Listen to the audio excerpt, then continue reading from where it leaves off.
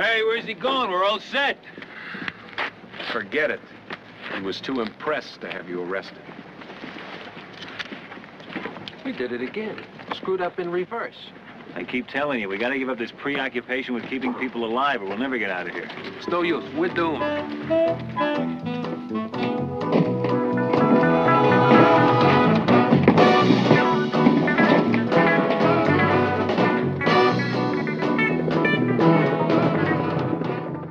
We can't call it Suicidus Podcast. Why not? Because I still think Draining the Swamp is a better name. The SEO on Draining the Swamp is gonna be fucked. Suicide has great SEO. I guarantee There's nothing you can search with suicide in Google that doesn't come up with, like, hotlines and phone numbers. I guarantee you that if you search Drain the Swamp podcast, you will get like 100 QAnon things. And all of them have watched MASH, so all of them will be listening. Hi, welcome to As of Yet Unnamed MASH Rewatch Podcast. We'll kick around some ideas. See, a podcast about 3 army doctors would be great if there were more than 2 of us. I mean, we're not doctors. It's still about the doctors. Anyway, so I wanted to watch MASH with you. Mm-hmm. You've been on MASH for a while. You're a big MASH head. So one of the posters I have in my room that I'm pointing at right now is I got a little MASH 4077 poster I've had in my room for. Anyway, I've liked the show MASH because my dad and stepdad watched it because I'm a military brat. Nobody's perfect. And I kind of just, like, grew up with a fondness for these characters that I didn't really, like, realize I had until adulthood, and realizing I'm the only one my age that knows anything about MASH. Mm-hmm. Me and the other kids that edited the TV Tropes page back in 2007. Because we were stuck watching it on TV Land with our stepdads. But also, you have no... Oh, by the way, I'm Zach. Oh, yeah, I'm Maxie. How's it going? You have no history with MASH, right? The only times I've watched MASH have been with you. Yeah, I've shown you... We've only seen, like, a few episodes before this podcast. I've shown you a few scattered episodes over the years. Mm-hmm. Mostly in the later seasons. Mostly in the later seasons, because that is what I mostly grew up watching and, like, remembering. And my stepdad was, like, he had his MASH fandom opinions, and he was very much a late MASH guy. So that's what I ended up watching most of. But it's such a long-running show, and was such a popular show at the time. I feel like I really want to just, like, revisit it and go through the whole thing and, like, watch its evolution, because it starts a lot different than, like, the vibe of the later episodes. Mm-hmm. But yeah, so, like, a few days ago... Oh, by the way, I should say, there are 256 episodes of this show. Okay, so that's approximately 4 years if we did one episode at a time, which we're not doing. We're not doing. I think between 2 and 3 would be good. Mm-hmm. But we'll see. This time we did 3. We did the pilot, which... You'd think maybe would be like, a double ep, to introduce us to the characters in the world. You got to take, like, a long time to like set up everything in the pilot episode. Presumably as the episode you're pitching to networks. But I guess technically the movie, was more of a pilot episode, which I've never seen. Mm-hmm. So the pilot of MASH is just very much like a normal episode of the show. Yeah, it sort of treats things like you already know the characters, which I don't think is necessarily a bad approach, because it does a good job of, like, selling you on them without being like, here's Hawkeye's intro scene, here's Trapper John's intro scene, etc., etc. Yeah, so, like, just to take you through the main players of MASH, you got Hawkeye, who's the main character, a wisecracking surgeon who doesn't want to be here. Should we, like, go even one further step back and say what the fuck this show is about? Yeah, sure. So it is set in... Should we start over? No, we're keeping it going. I like Okay. how this is. I like the energy. So MASH is a show adapted from a movie, adapted from a novel about essentially a surgical base during the Korean War. People who are wounded in action on the U.S. South Korea side are sent there. And they describe it as basically trying to patch them up well enough that they can send them to a better hospital to get actually fixed up. Yeah, and it's generally expected that like anyone who passes through the MASH is probably like going home afterwards. So they're just really patching up these people so they can be sent home. So,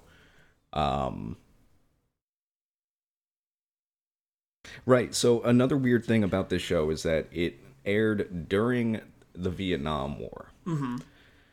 So it's got this very sometimes whiplashy tone of trying to be a popular American show on what was it, NBC, CBS?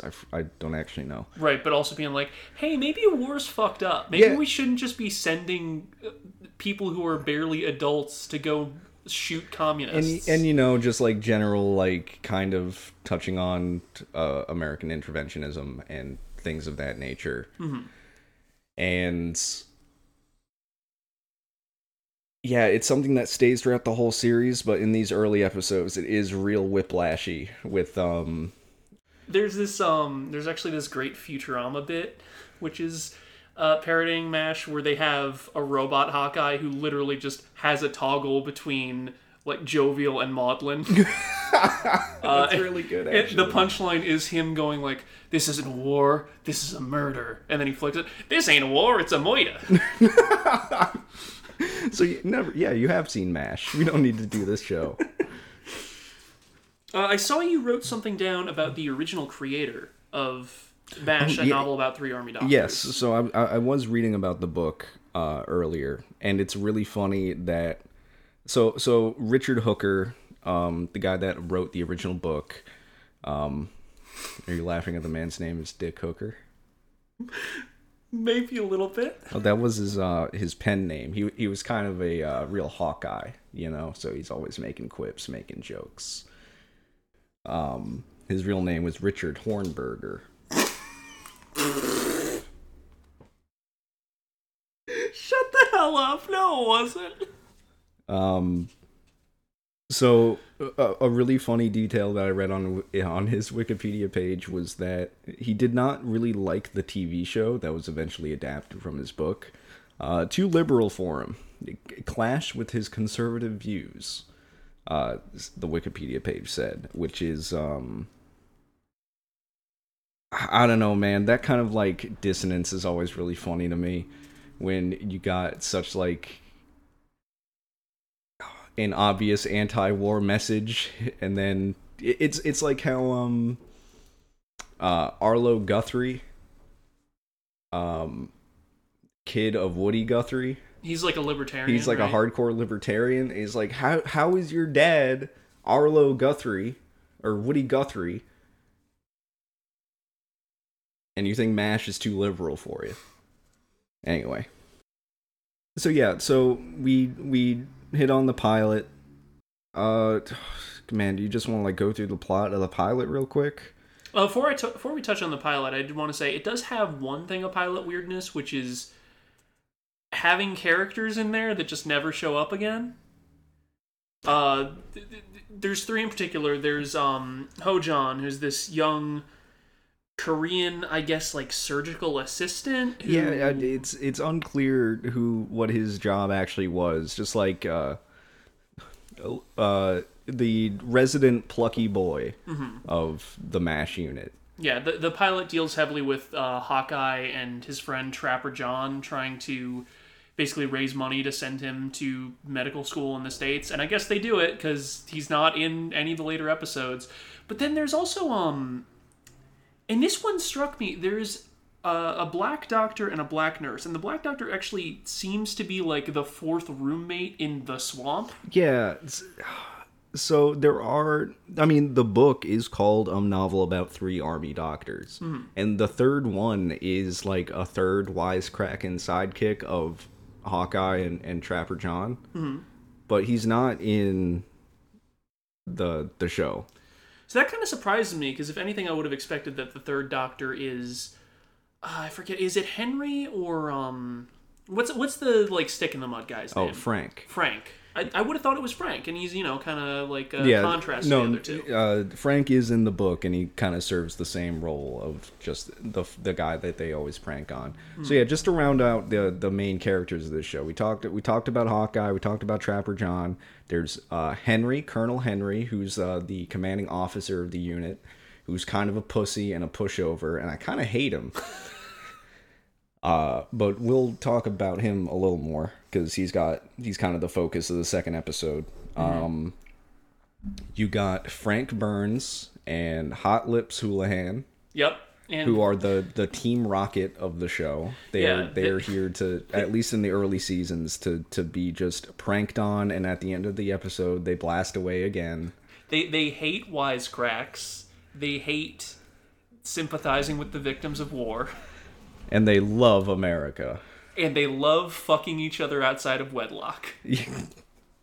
That's the theme through the whole show, really. Is no greater American pastime than cheating on your wife during wartime. Truly. And finally, there's the company clerk Radar. And he's called Radar because he has extrasensory perception, which seems to be literal in the early seasons and just becomes kind of like, oh, he's just like good at hearing and is perceptive in the later ones. But at least in these early episodes, he is like finishing people's sentences. He is showing up before being called and things like that. So that's his thing. And yeah, the pilot episode is about Hawkeye needs to save up money to take Ho-Jon back to the States because he got, I guess, a scholarship at Hawkeye's alma mater. And the way they decide to do this is by auctioning off weekend passes to Tokyo, which they're hopefully going to get from Hank, From Hank. Wait. Hank is short for Henry, isn't it? Yeah. A weird one. Henry Hill. Yeah, no one calls Wait, isn't that the name of the guy from The Music Man? Makes you think. Yeah, I always knew Hank Hill was real conniving. Couldn't trust that guy. So yeah, they're gonna auction off these weekend passes to Tokyo because Hawkeye surmises that no one, or the one thing everyone in the unit wants is a vacation somewhere else. And also they're gonna auction off sex with the hot nurse. We haven't really talked about how horny this show is. At least at the start, this is a very horny show. Well, Hawkeye is just a very horny character, and other characters are also almost as horny as him all the time. That's the thing about Trapper John. I feel like, I don't know if he diverges more before he eventually leaves the show, but at least in these first couple eps, they do feel like just the same guy twice. Yes, he does feel like the same guy twice. So yeah, if I recall correctly, they initially get the weekend passes approved by Henry, but then Frank and Houlihan like push back on that. They're like, they're gonna have an unsanctioned party. You're gonna look bad, and he's like, never mind. You don't get the weekend passes, so they gotta connive their specifically, way. he takes the weekend passes for himself because he just goes off. Next time you see him, he's on a helicopter going away with some lady. But then Radar turns out to be cool, and turns out when he was making Henry just sign a bunch of papers earlier in the episode, he got some extra weekend passes signed off for this very specific scenario because he can see the future. So they hold the event, they get the money, which By the way, they're charging like $10 attendance for this thing, and $10 in 1950 money has to be I don't know what these people's allowance are that they get here, but damn, that's gotta be like at least $35. Yeah, I mean, the weird thing is, so we there's really glossed over the part where they're auctioning off a hot nurse for sex. Yeah, and I'm fine with that. Okay. The thing about the money that struck me was they need like $2,000 total for both tuition and like getting Ho-Jon set up in Crabapple Cove, and that's insane. Inflation has hit hard, man. Yeah, I mean, like, I'm trying to think of how much money. I mean, yeah, now that you say it, that is like relatively cheap for getting someone halfway across the world in 1950. Could you imagine growing up in South Korea for your whole life and then moving to Maine? What do you think it's like seeing a moose if you've never seen a moose before? I can tell you what it's like, because there was a time where I had not seen a moose before. Can you scooch a little closer, by the way? I'm not sure. I'm not too confident about these waveforms I'm seeing. There was a time where I had not seen a moose before, and I saw a taxidermy of a moose at a museum in New Hampshire, and I was just in awe. I mean, this moose wasn't even alive, and I was still scared of it. Well, kids are scared of anything. Let me try that one again. Yeah, well, kids are scared of anything. Adults would be scared of a moose. Have you seen a moose? Yeah, no, moose are huge. They're like some of the only still living megafauna, basically. I'm scared of any animal that you can hit with a car and the animal wins. Mm. Is that, that's true of humans if they have a good lawyer. Is that the pilot? That's pretty much the pilot. Like, there are some individual bits that... Oh, no, we didn't even bring up... No, we didn't kind of bring up the resolution here, which is... oh, right, yeah, no. The general comes because they get tipped off about this dumb party, and the general is a no fun allowed asshole that doesn't want someone he and Henry are like, you two we're gonna have your asses court-martialed for this, but then for raising money for a South Korean boy to get an education. How dare you? But then Radar earlier, I guess, psychically predicted some Canadians were going to get injured. I wasn't clear on how they had foreknowledge of that. But, yeah, some Canadians got injured, and it's like, oh no, we got a whole shipment of soldiers we got to fix up. You can't court-martial us now. We have to do surgery and do our jobs. And this also becomes a thing where it's like, Hawkeye is too good a doctor to fire.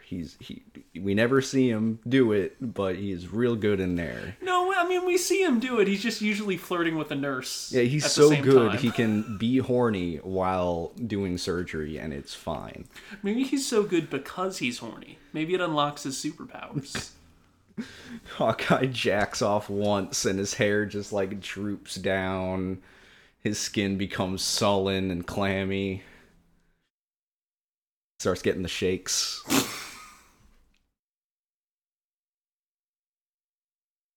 And yeah, so they come out of the operating room, and the general is like, those two doctors are the best doctors I've ever seen. You can't fire them for nothing, even if no matter how many sitcom hijinks they get into. You hear me?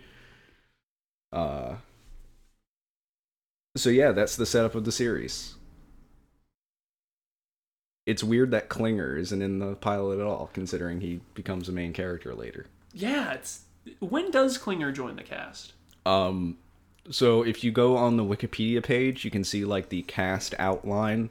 Yeah, there's a little chart. There's a chart, kind of like when you look up a long-running prog band on YouTube, you might see a similar chart. Or like when you look up the cast of The Marine. Oh man, who's the Marine right now? I think it's still The Miz, but I'm not sure. I think maybe it'll be Cody. He's too old to be the Marine.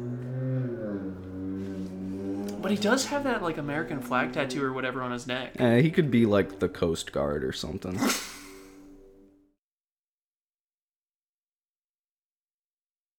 Man, we gotta talk about 2 more episodes, huh? This shit's only been 20 minutes? Damn, I need a snack. You want to take a break and then edit this bit out? No. Okay. You think I'm editing this? All right, so season 1, episode 2, To Market. Really shitty title. Really shitty title. Really should have had something else, maybe, regarding anything in the actual episode. The Desk Job. That's better. Anyway, so the elevator pitch for this episode is that someone fucked up the shipments for medical supplies into the camp, right? Mm-hmm. So Hawkeye needs to figure out where to get some hydrocortisone, which is apparently an important chemical that you can't just get more of. Did you look up what it is? No, but apparently it's very important. I can look it up. All right, so while you look it up, I'm just going to talk through the rest of this. So the B plot of this episode is that Henry's got a real nice new desk in his office, and he's like coming all over this desk, except not really, because then he's always like cleaning it all the time.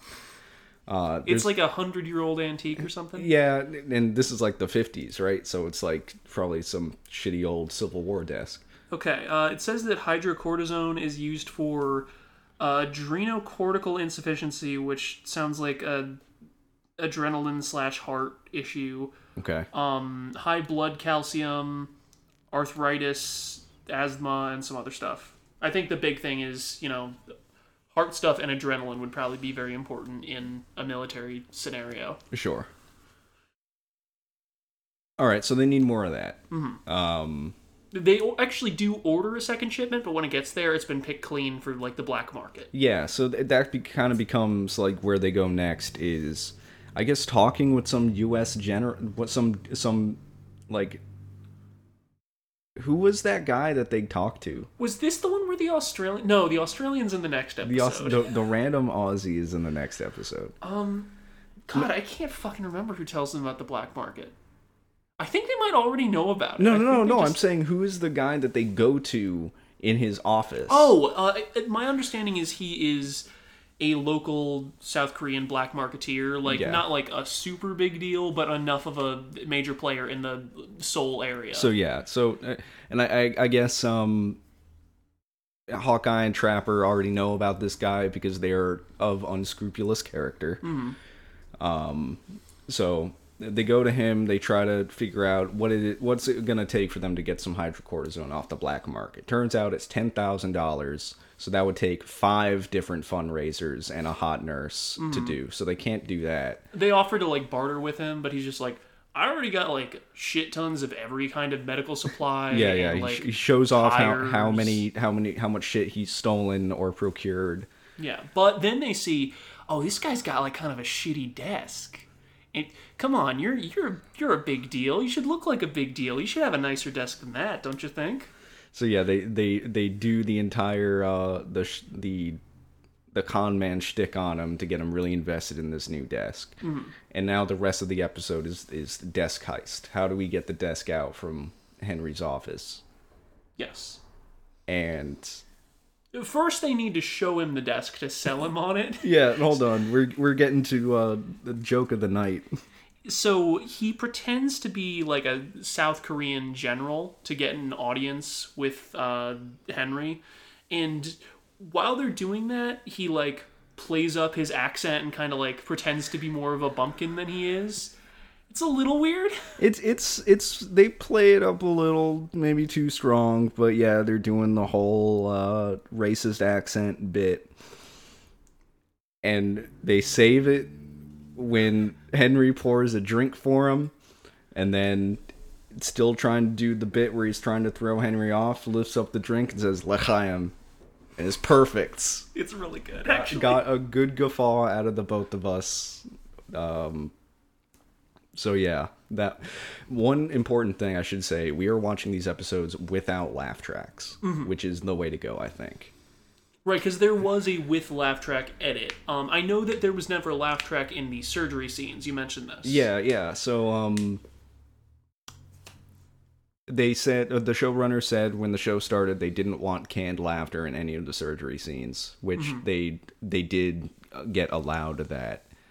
But they had canned laughter in the rest of the show.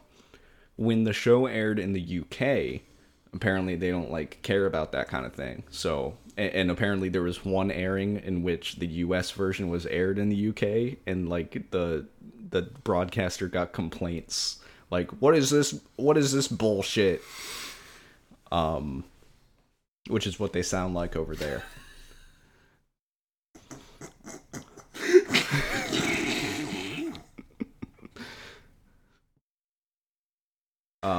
So yeah, in the UK airings, no laugh track at all through the whole thing. And those are the airings that I have access to thanks to archive.org, the best website on the internet. Mm-hmm. Just all the episodes are up there. I should probably download them all in case that guy that wrote all the Star Wars novels doesn't like MASH. Mm-hmm. I forget his name. It's like Chuck Wendig. I was going to say Chuck Wendig, but then I was like, that could have been like some other guy. I don't know. So, important thing. The local black market guy is like, okay, I'm in for the desk. I'm going to send a truck here at 0600. You need to have the desk out by then. My guy's not going to wait. And his guy has actually met Frank. He was trying to sell him some watches. He's like in this military uniform. He's just like pulling up his pant leg to show off all these wristwatches, which is a pretty good gag. But that means that when he actually does show up, Hank recognizes him and like gets spooked. Starts some shit. Yeah, so they're under very tough time constraints to get this desk out of the office in time. Now Hank is grilling the van driver, trying to chase him off. Radar is trying to get out there to try to assuage the situation a bit, buy some more time. They're also locked in the office because earlier Hank and Houlihan were like checking in, like, I thought I heard something. And you mean Frank and Houlihan. Yeah, sorry, Frank and Houlihan checked in on them. It's like, must be getting tired. Let's make out. And then they did, and then they fucked off, but they locked him in the office. Because for some reason, the commanding officer's office locks from the outside. It's so weird. So the only way out, they decide, is through, so they cut down the entire back wall of the office. Which, what are these places made out of? I mean, they've got to be, like, set up pretty quickly. Well, yeah. I mean, one, I'd be pissed if, like, I was living in tents and then my commanding officer gets walls. Mm-hmm. Even if they're just, like, thin drywall. Yeah, no, I'm assuming it's a pretty, like, a step above a set, yes. Basically. It's one of those portable classrooms. Oh, man.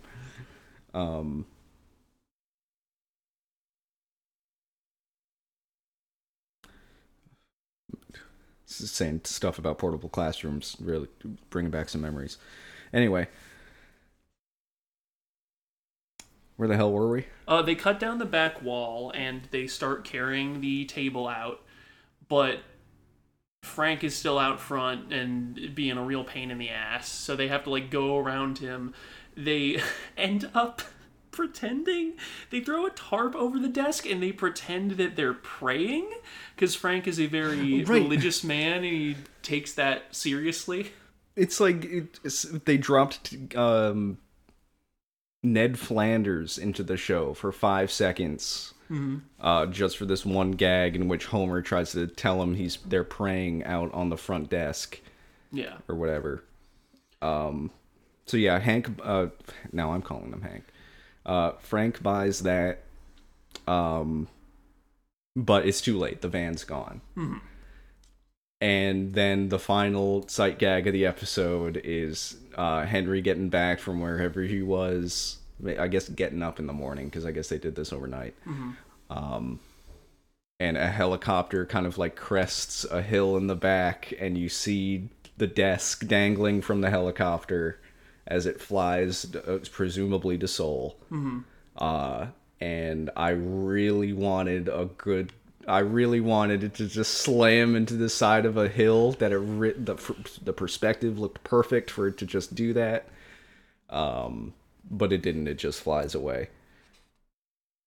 And I liked this episode more than I thought I would for a second episode in the series. This is honestly really well constructed. It is not as I'm using the word sitcom-y a lot, if you know what I mean. It feels like there are certain plots in this series that feel very unique and well crafted. They hold up, and then there's ones like episode 3 where it's like, what did they just do a Three Stooges short for this? What's going on here? This is a good one, and I think it is honestly really impressive that they were able to just bang one out like this first season. I don't know what the production order was like. Maybe they had several episodes that got reshuffled, but this is a good one. Trying to think of, I mean, like, you know, I'm always impressed with any show that uses a helicopter in any of its filming, because that seems like the hardest shit to do, and you gotta be like so specialized to be able to do it, whether it's aerial shots, whether it's just having a helicopter in the shot, whether it's having a helicopter carry a desk and not slam into anything. I wonder if they had more than one desk on set in case something happened. A backup desk. It was kind of sad seeing Henry back on his shitty old desk in the next episode. He just got like, it looks like a fucking like a tin like kitchen island that you would see in a commercial kitchen. But yeah, season 1, episode 3, Requiem for a Lightweight, which is, speaking of a sitcom-y episode, this feels like a season 8 episode where they were running out of ideas. Extremely. And just like, well, it's a situation comedy. So what kind of situation can we come up this week? And they forgot the comedy part. I will say, though, the title, very good. Is it? Well, it's a play on Requiem for a Heavyweight, which I want to say was a Twilight Zone episode, but it might have been a movie. But in this case, it's a lightweight because the guy sucks at boxing. So yeah, after yet another opening scene where everyone's doing surgery and flirting at the same time. They're flirting especially hard because there's like a new super hot nurse. Maybe a little too much flirting. Like, have a little bit of professionalism, you No, guys. he needs to keep his boner up or his hands will start shaking. He'll make the incision wrong. We all need distractions from the horror of war.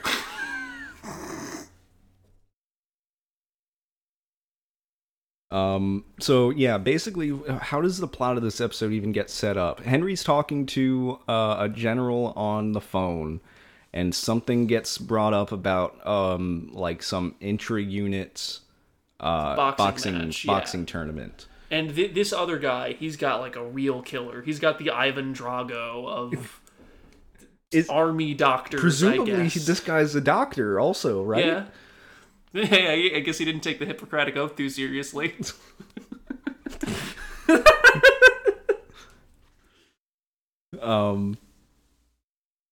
So yeah, the 4077 needs to find someone who can box, and for some reason they decide Trapper John, because maybe we can give him some sort of personality trait, and maybe this is a chance to do that. Yeah, the specific scenario is this hot new nurse, Hawkeye flirts with her a little too much, and Houlihan is like, hey, stop being a fucking pervert to my personnel, which, honestly, may be fair. Maybe a little fair. I mean, like, it depends if that nurse was, like, having a problem with it, I guess. I mean, listen, she did seem receptive, but also, you know.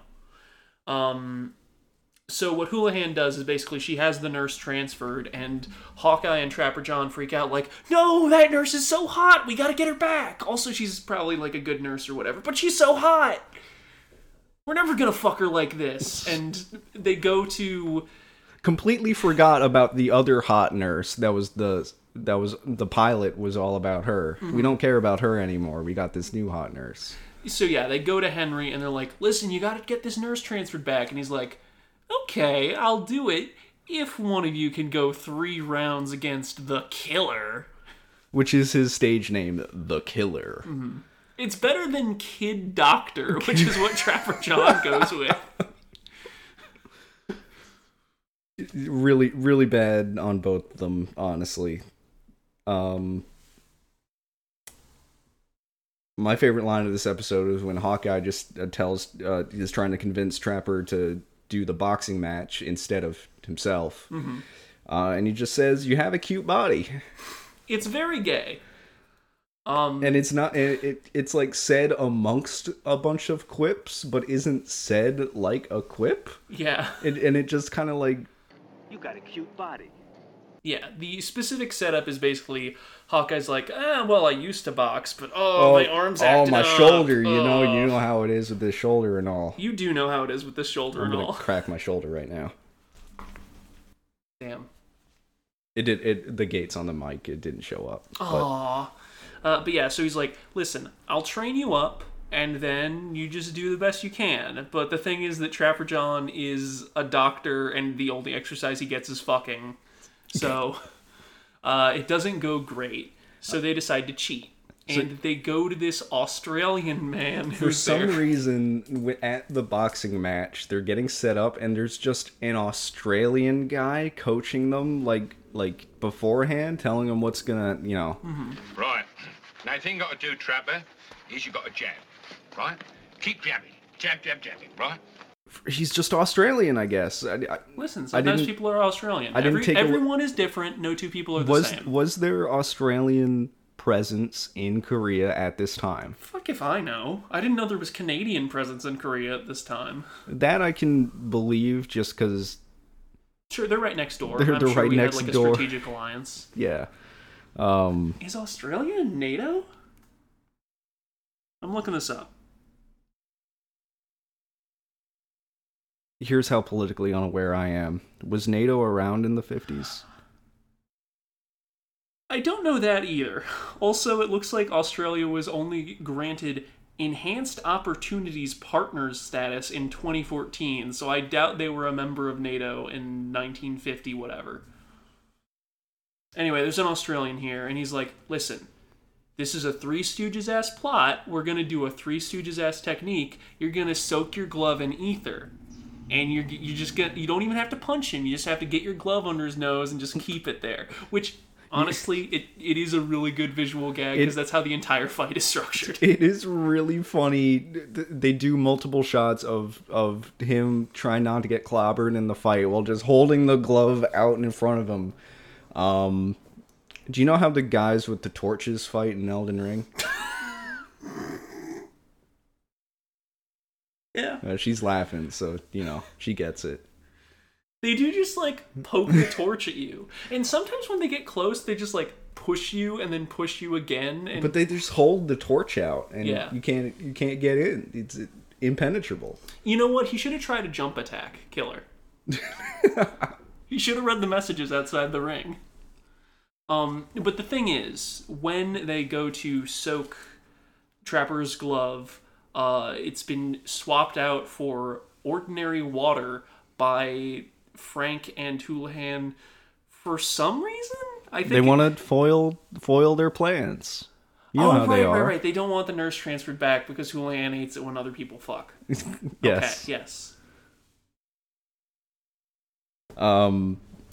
But then that ends up just being nothing, because, then the next round, Hawkeye's like, oh, wait, someone replaced the ether with water. They replace it with ether again, and then the plan works. Mm-hmm. So, what was the point? The point was to buy a little more time with Trapper running around with his gay little arm out. Buy a little more time so we can get to 22 minutes broadcast. Listen, we got to make 24 the season orders for 24 episodes. Damn. We do need to talk about the ending to this episode. It's it's pretty thin on plot. There's not too much to discuss there. Oh yeah, I caught a but- continuity error with Radar's cigar. Radar's chewing on an unlit cigar during the boxing match, and I actually really like it. It's a really good background gag where everyone's like chomping on these lit cigars, and Radar's isn't even lit because he's like 17 or whatever. Even though the actor's like 37. And then between shots, it'll disappear and appear again. Maybe he's actually smoking them, but he's just doing it really fast. He's just like in a cartoon, just in one drag, just.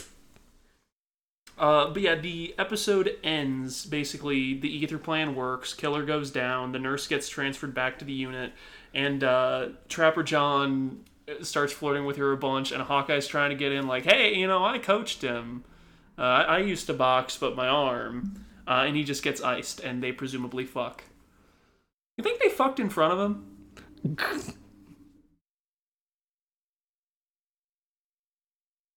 I don't know what kind of shit Hawkeye and his boyfriend are up to, is all I'm saying. I think they let Hawkeye watch. Okay.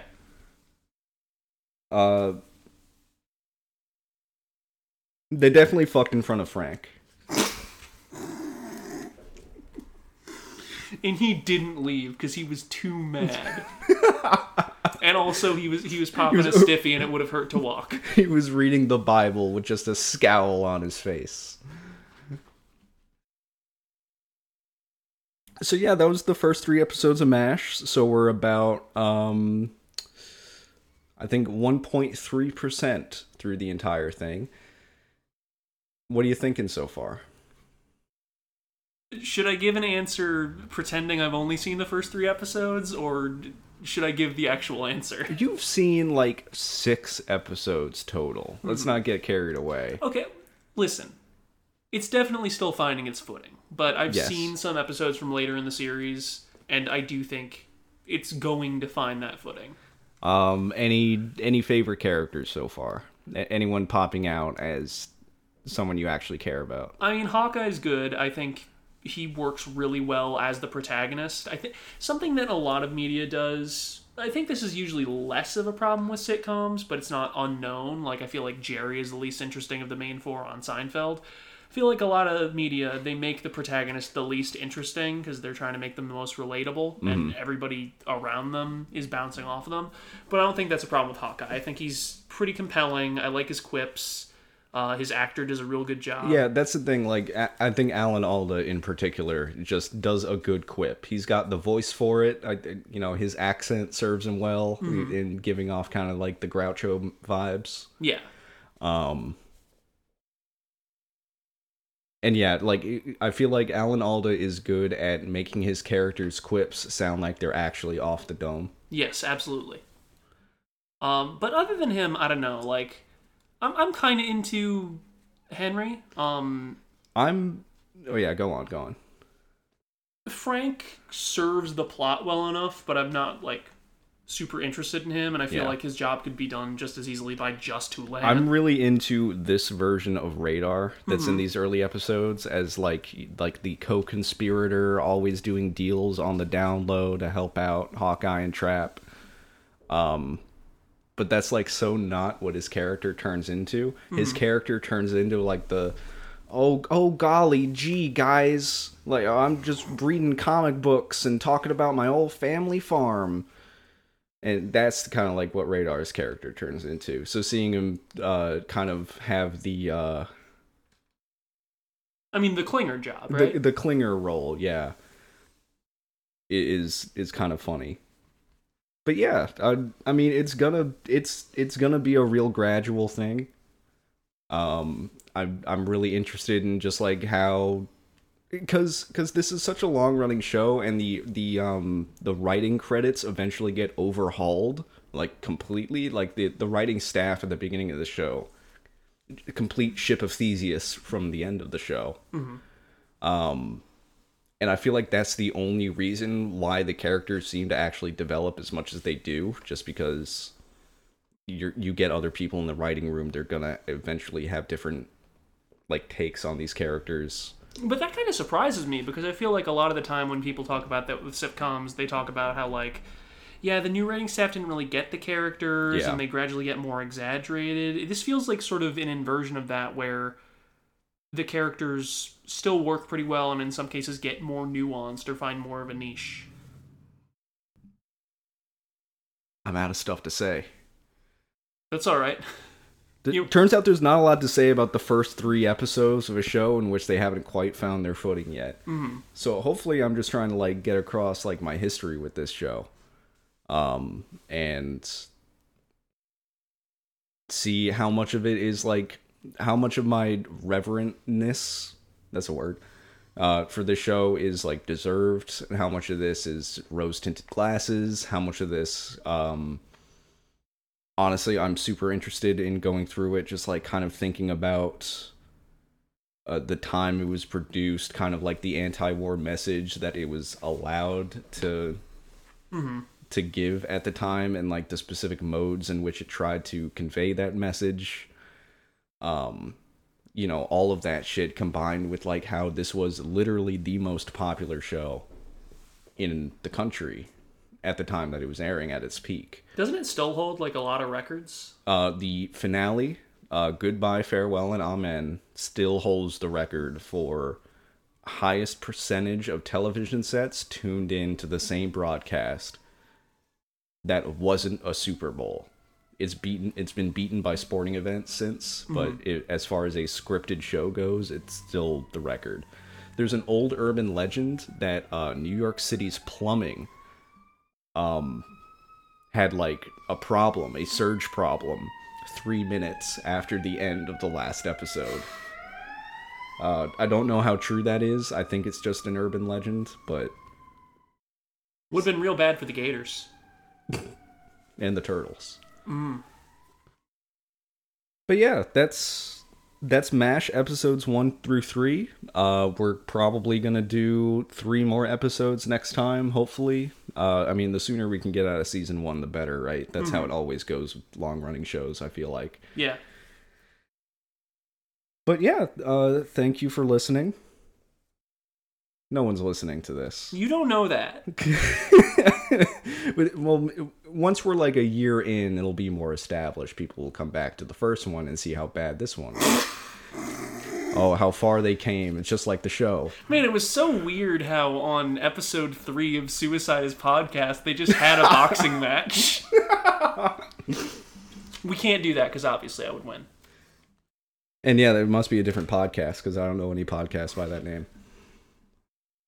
Thank you for listening to Drain the Swamp. We'll be back next time. I'm Zach. I'm Maxie. Did you have a sign-off in mind? We'll think of one later.